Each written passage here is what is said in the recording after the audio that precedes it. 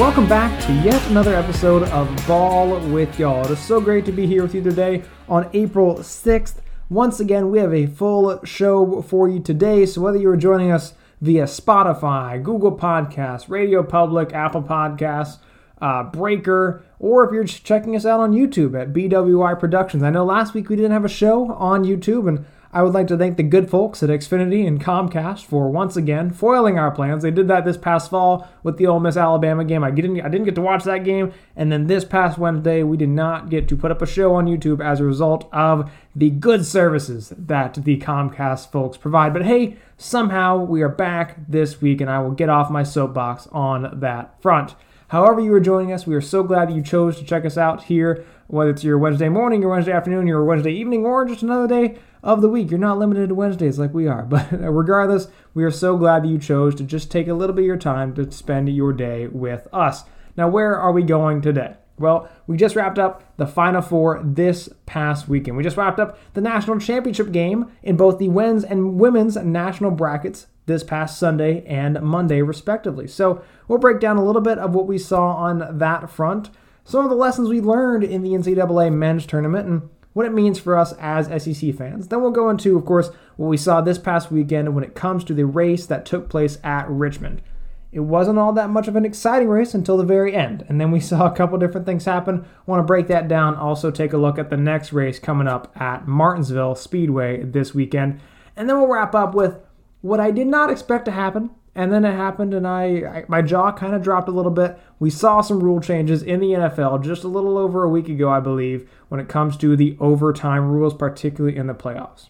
I'll break down some of that, give you a little bit of my opinion, my perspective as to why things went down the way they did, how I'm a little bothered as to how things went down, but we'll get into all of that throughout the show today. With that, let's get into story number one. With the NCAA tournament over, in the month of March, we know it's April right now, but in the month of March, to suffice to say, there was a great deal of madness. And before I get into the tournament itself, of course, I would be remiss if I did not acknowledge the women's national champions with the South Carolina Gamecocks going out there, beating UConn in the final. Incredible job to see an SEC team go out there and win yet another national championship to represent us as a conference.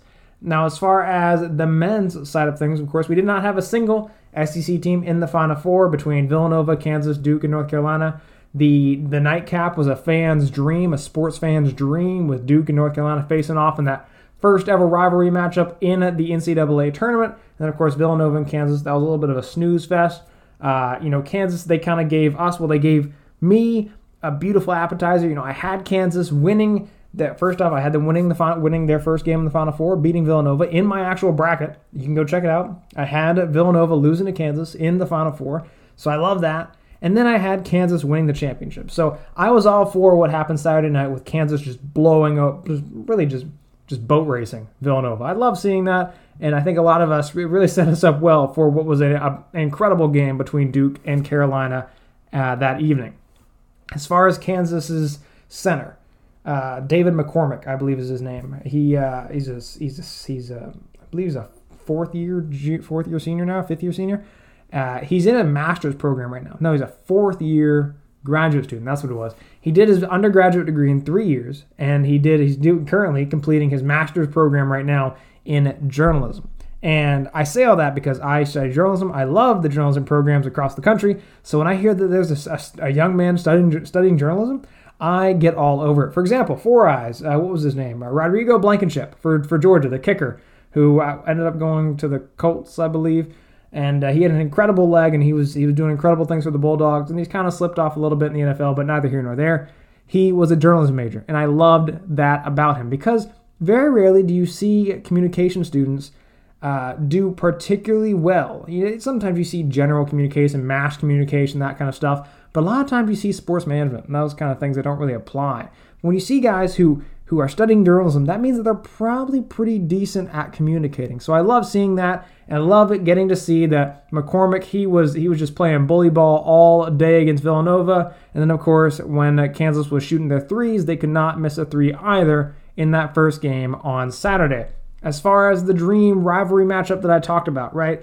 It had an ending that we all hoped for but did not expect that we would see. I said last week, I would love for Duke to have lost that game. But I didn't expect it. I was expecting a Kansas-Duke final, and then whatever would happen would happen.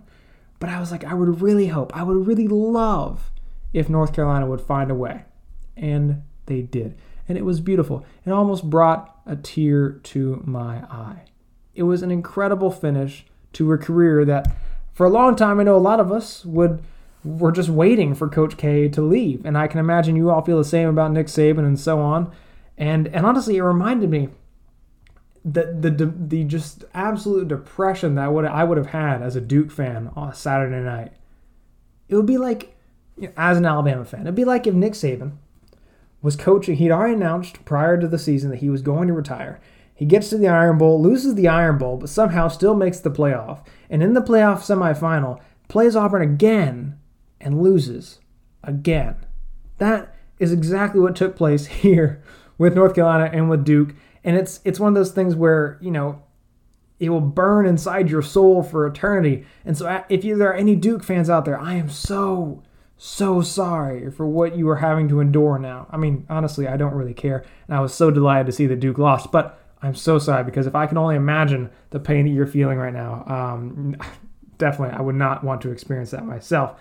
The moment that final buzzer sounded, too, was a great moment, because I'd already acknowledged that I had Kansas and that I had them winning the national championship game. We knew that. We've discussed that ad nauseum.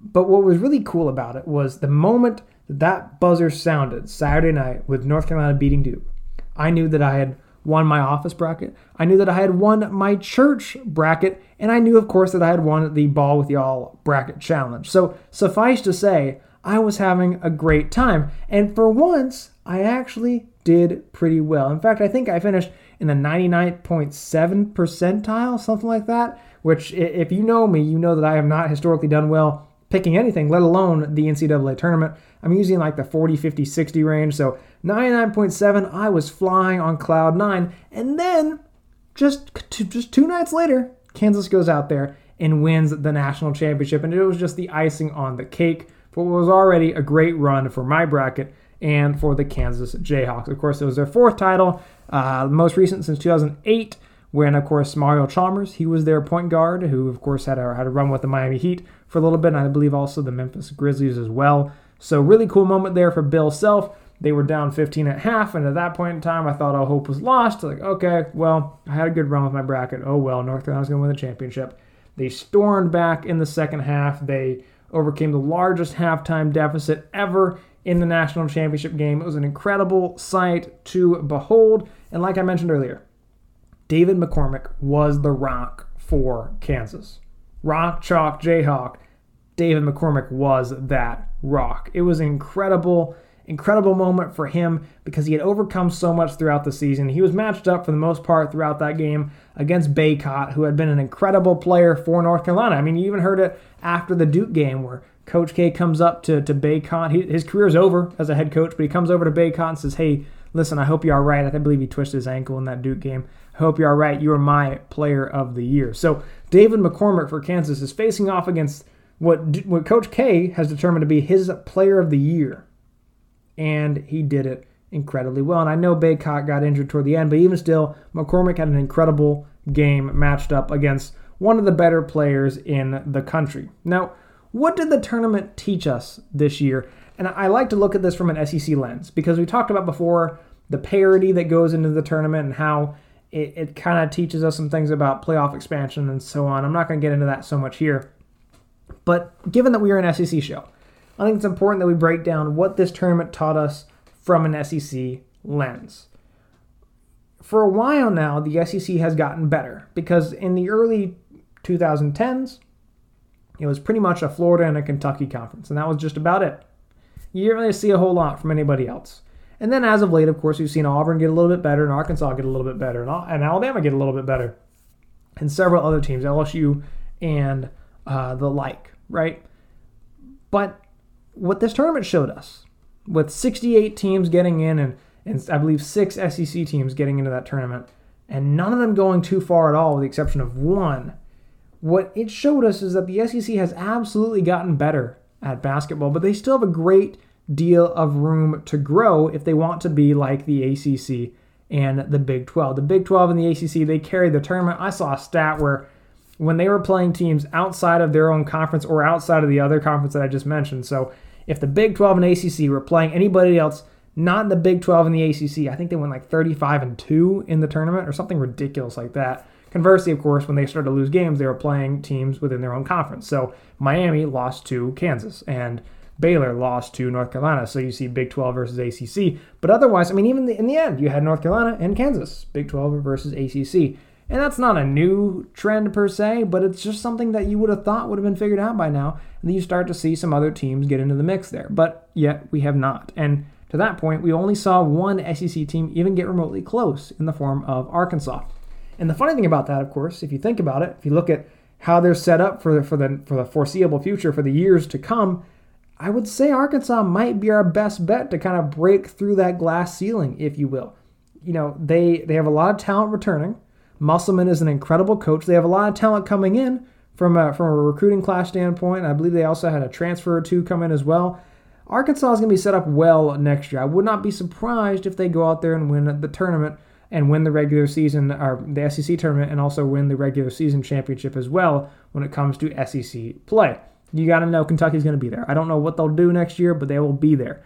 Alabama's probably going to slip off a little bit because they're losing Jalen Shackelford, and they're losing Javon Quinterly, and they lost another guy, Jashawn Holt. He's transferring away, and another guy, I believe, is leaving as well. So they're losing a few guys, and I don't know. I understand they have a pretty strong recruiting class, but what is that? How is the immediate impact of that talent? LSU, almost their entire team transferred away or went to the NBA or something in the last week and a half.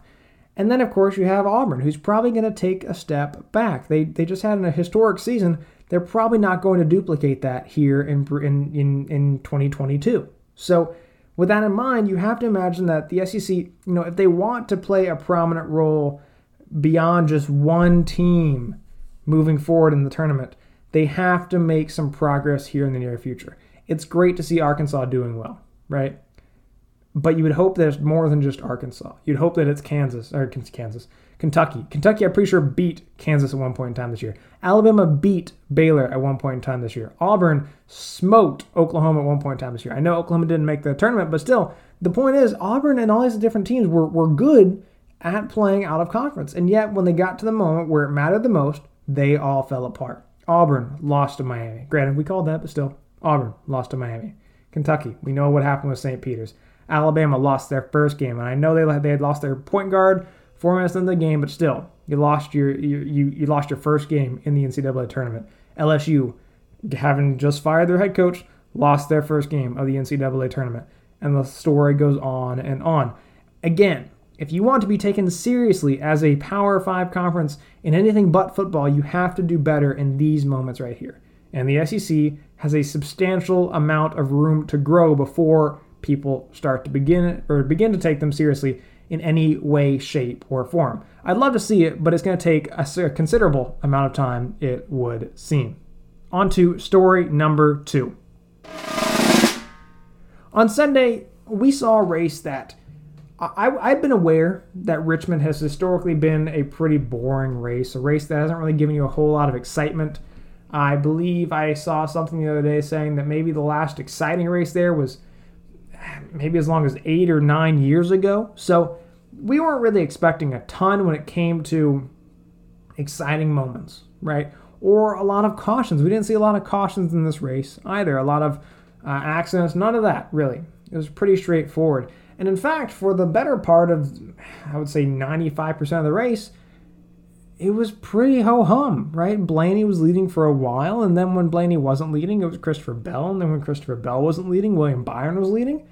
And then it gets to a point late in the race where you see a bunch of different strategies take place. You have some guys who are splitting the stages up straight down the middle. So they're pitting once a stage, right? And the other guys who are splitting it up kind of in thirds. So they run a third of the stage, which is, in some cases, as many as 60 or so laps, depending on the situation.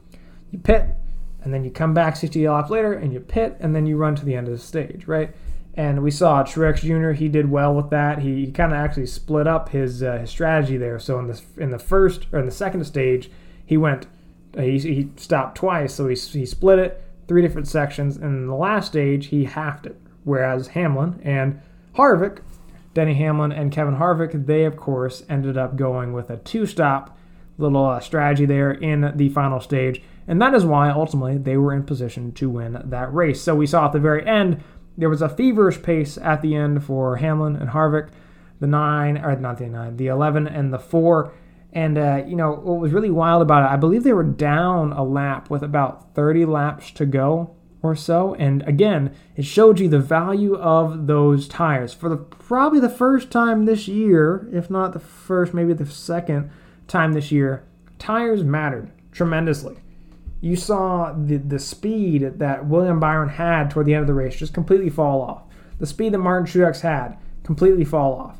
Truex was catching up to William Byron at one point in time, having a little bit like 11 lap fresher tires than William Byron. But then at the very end, when Truex ended up having 40 or 50 older lap tires than Harvick and Hamlin, they blew by him. And ultimately, that was where their pit crews and their crew chiefs played the biggest role on Sunday. So honestly, Hamlin winning, you probably honestly, his crew chief is the one who won in that race. Yes, I know he drove a great race and he deserved to get that win, but the call that his crew made and the job they did on that car to get it out there and put it in position to win, you can't argue it. That was an incredible job by that team.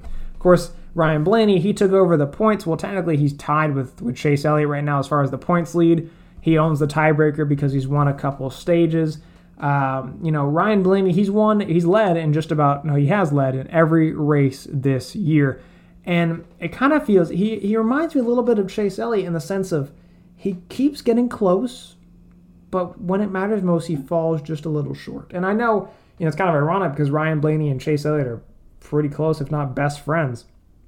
And Blaney himself has been right there. I mean, he was literally right there at Daytona, right? And he's been right there several times throughout the year, and yet he keeps falling short.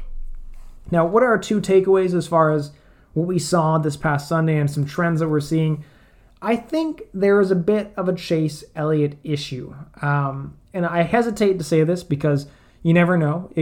Something could change here in the near future. But here's the issue I have, right? So I know I just said that he's tied for the lead in points, which would seem to suggest that he's in great position, which, yes, technically he is in good position, and I'm okay with it. I'm not worried about it per se. But he hasn't won on an oval in 35 races. The last time he won on an oval was at Phoenix to win the championship back in 2020, in the COVID year, of course. He has continuously finished 4th among Hendrick drivers. So I think this past Sunday, I would say it went William Byron, Kyle Larson, Alex Bowman, Chase Elliott in that order as far as finishing order. And that's been a routine theme for the Elliott team, for the 9 team this year. And also, this has been another point of contention for me and countless other Chase Elliott fans across the country. Alan Gustafson, the crew chief for Chase Elliott, has caused so many problems for Chase. There are countless times he's even expressed his frustration on the radio. I think it was as recent as not this past week, but the week before, saying how many times are we going to get jobbed by pit road, by the job of the crew, or by the decisions that Alan Gustafson, as the crew chief, is making. And there continue to be issues. And for example, what we saw this past Sunday, Chase is in a great position. Gustafson makes one wrong move on the second to last pit stop of the day. Chase is done. Ends up finishing, 15th, 12th? I don't know what it was. Pathetic. When you were a guy who was running 3rd place at one point in time in the race, and yes, of course, you weren't probably going to see a Hendrick car win on Sunday or a Chevy win on Sunday, but you could have come close. I mean, William Byron came close. Kyle Larson came close, and one wrong decision by Alan Gustafson sends him to the back.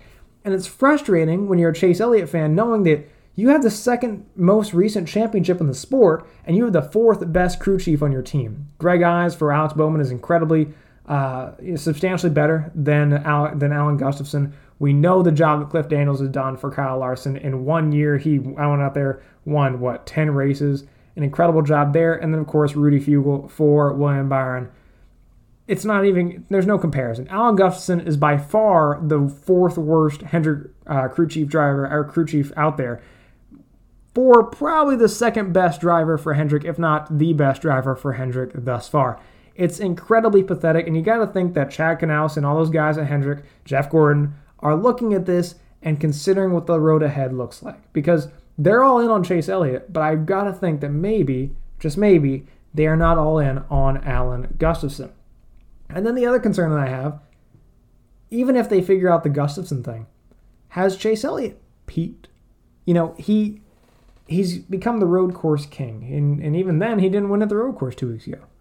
But you're usually going to pencil him in as the road course winner whenever there is a road course. So there's 5 more road courses this year. He'll probably get at least one of them. He might get 2 or 3. But if you think about it, has Chase Elliott peaked? Has he kind of gotten on the downside of his career? And I don't want to be a little dramatic and kind of get into that, but you look at some of the other guys on his own team and across the sport, and there's a lot more of upward trajectory, if you will. And it seems like, for whatever reason, Chase Elliott's kind of plateaued a little bit and might be even going down a tad. And as a Chase Elliott fan, that concerns me, but I'm not super concerned, but just enough to the point that I think it's a main takeaway from this past Sunday at Richmond. Another takeaway that I had, I don't think that it's all doom and gloom for Brad Keselowski like we once thought. We talked about a week ago that Brad Keselowski was hit with that hefty fine, hefty penalty of, I believe it was 100 points that he was docked and 10 playoff points, and he lost his crew chief for 4 races or something along those lines. He still has minus 10 playoff points. So, yeah, that's a problem. And we've talked about that before as to why that's an issue. And he's still sitting just outside the top 30 in points, and we discussed how that could be an issue even if he wins, right? But the most important thing that I saw on Sunday, he had a pretty decent run. I don't know where he finished per se. I think it was top 15. But he was up toward the top 10 for a while. And that was one of the issues that we saw when this penalty was levied. One of the concerns that we had was, okay, I understand the penalty, but how does that team respond? Because they had not been all that good this year so far. And now, somehow, RFK Racing has figured it out to the point where they can actually have a pretty decent run where both Chris Buescher and Brad Keselowski go out there and have strong runs. And if he continues to have strong runs, he will probably end up finding his way into the playoff. And in fact, I expect that he'll get a win. Heck, he might even get 2 wins. I think he'll sneak into the playoffs somehow. I don't know how many wins he'll get. I don't know how he'll get there per se. But I think that Brad Keselowski will sneak into the playoff somehow. He may not advance too far in the playoffs. I don't really think that's the goal per se with this new team. But I do think that he will get into the playoffs somehow, some way, even notwithstanding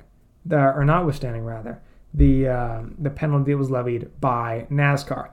Now we'll look over to Martinsville this Sunday. Martinsville Speedway. We know that typically you'll tend to see a Gibbs guy do well here. Just like I said last week with Denny Hamlin winning, Truex was up there, Christopher Bell was up there as well. We did pretty well last week saying that a Gibbs guy would stay up there. We had Martin Truex winning or Christopher Bell. Neither guy won, but I'm pretty sure they were both leading at some point in the race. Of course, but their teammate did in the form of Denny Hamlin. This week, of course, Martinsville has Truex Jr.'s name written all over it. He's got 3 wins at this track and 4 top 5s in the last 6 races. So if not Martin, though, who do we think could pull off the win on Sunday?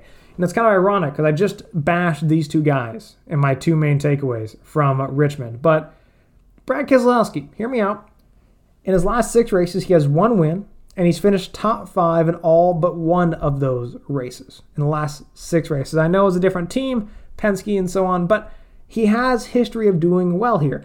And then, of course, Chase Elliott, which, if you recall, he has a win and he's won 1 race in his last 6 starts here, and he has 4 top 5s as well. So he has historically done well here. He had not historically done well at Richmond, but he has historically done well here. And in fact, I believe he won here as part of his championship campaign in 2020 as well. So I don't think it's outside the realm of possibility to say that Chase Elliott could win this coming Sunday.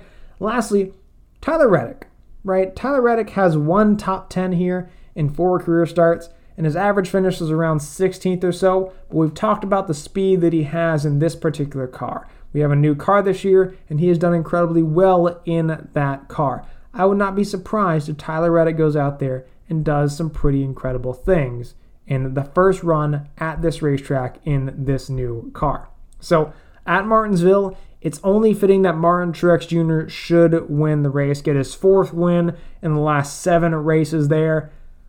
But if not him, I could see Brad, I could see Chase Elliott, I could see Tyler Reddick, I could see any of those guys going out there and winning the race. So I'm not going to say Truex Jr. because it's too easy, right? I feel like everybody, if you were to listen to any sort of pundit out there this week, they'll probably talk about it on Sunday as part of the Fox pre-race.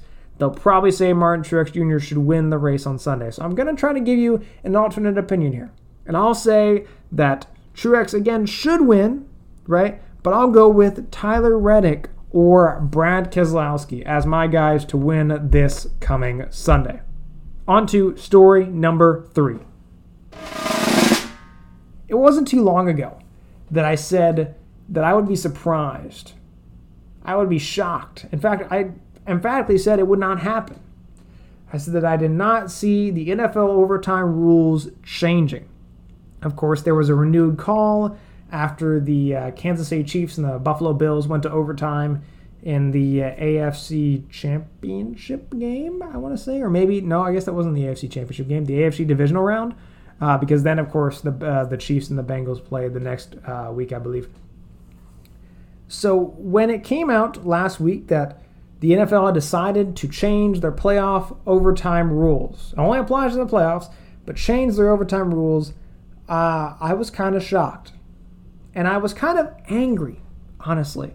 And I'll get into some of that here in a moment, but I was a little angry, kind of annoyed based on this rule change. So just a little bit of context, if you didn't get to see all the little intricacies here of the rule change, so it guarantees that both teams possess the ball at least once in overtime. So of course the prior model, if you were the receiving team and you scored a touchdown, then that ended the game right there. The defense did not get to touch the ball from an offensive standpoint, so that eliminates that possibility. Now, of course, the defense, even if they allow a touchdown, they have the chance to respond. And if they do, they go into sudden death like we are familiar with.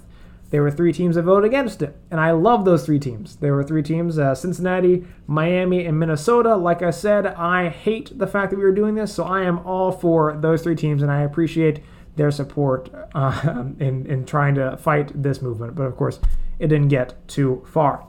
So why was I angry when I saw this? Why was I annoyed? Why was I frustrated when I saw this new decision that was taking place when it came to playoff overtime games? Well, it's absurd to me that it took 12 years, because then I believe these overtime rules came out in 2010, the ones that we most recently had.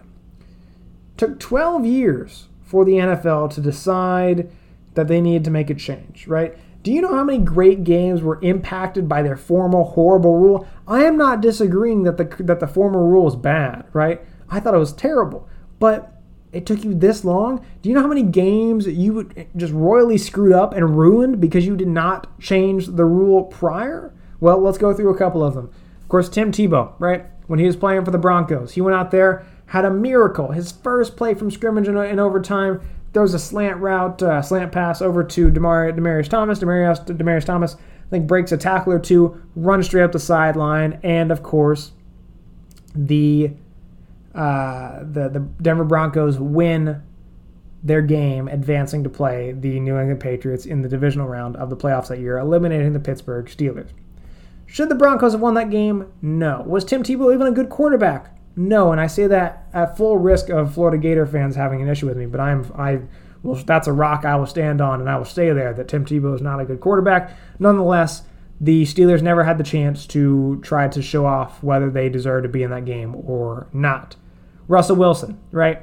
He had a ridiculous comeback in 2010 for the Seahawks. This was in the NFC Championship game against Aaron Rodgers. We've discussed before that I am a Packers fan. So surprise, surprise, a couple of these are going to be Packers entries. He had staged this ridiculous comeback in 2015 to take the game to overtime. And then the Seahawks get the ball to begin overtime. He denies, this rule denies the fact that the opportunity for Aaron Rodgers to get the ball and keeps us potentially from an Aaron Rodgers and Tom Brady Super Bowl in 2015. And then just a year later, Aaron Rodgers does everything in his power to get the Packers to overtime, throwing 2 Hail Marys in the process. It was ridiculous to watch. And then, of course, the Cardinals get the ball to begin overtime, go down the field, win the game. Aaron Rodgers did not get to touch the ball. Again, 2 straight years, the Packers and what is now a 2 or 3-time NFL MVP did not have the chance to touch the ball in overtime. And then, of course, we are familiar with the 2019 Chiefs-Patriots game where Mahomes, who without a doubt is one of, if not the best quarterback in the NFL right now, and he did not get to touch the ball in 2019, paved the way for the Patriots to advance further in the playoffs that year. Of course, it broke the camel's back. We saw it. We talked about it not too long ago with the Chiefs and the Bills. Buffalo had an incredible game. Josh Allen had an incredible game. But yet, they get to overtime. The final was 42-36, right? And it was over in the blink of an eye with Patrick Mahomes leading them right down the field. And then, lo and behold, the Chiefs win. And the Bills don't get to touch the ball. I get that this was a bad rule. I understand that this was a bad rule. But why did it take so long to get here? Again, as a Packers fan, I am frustrated. As a football fan, I am frustrated. Let's also take a moment here to just again praise what college football has done when it comes to overtime rules. We saw it in the Iron Bowl this year. I know some people complained about it, right? But I thought it was a beautiful way to handle things from a safety standpoint and also from just a true you don't know what's going to happen standpoint. There's so much surprise and intrigue that take place in college football overtimes. In the NFL, for so long, it has been so bad. And even now, I'm not convinced that it's a whole lot better than it was. Yes, it's going to be great that the other team will get the chance to get the ball.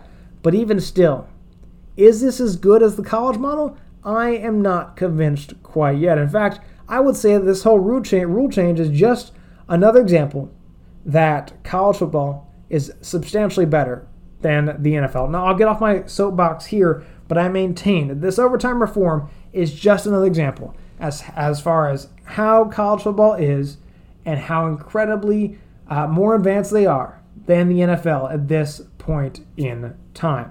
Now, that will end our show today. Of course, we have a wild weekend of sports ahead, and I always say that, but particularly this weekend. If you've been watching the headlines, you know that Tiger Woods looks like he'll be playing this coming weekend at the Masters in Augusta.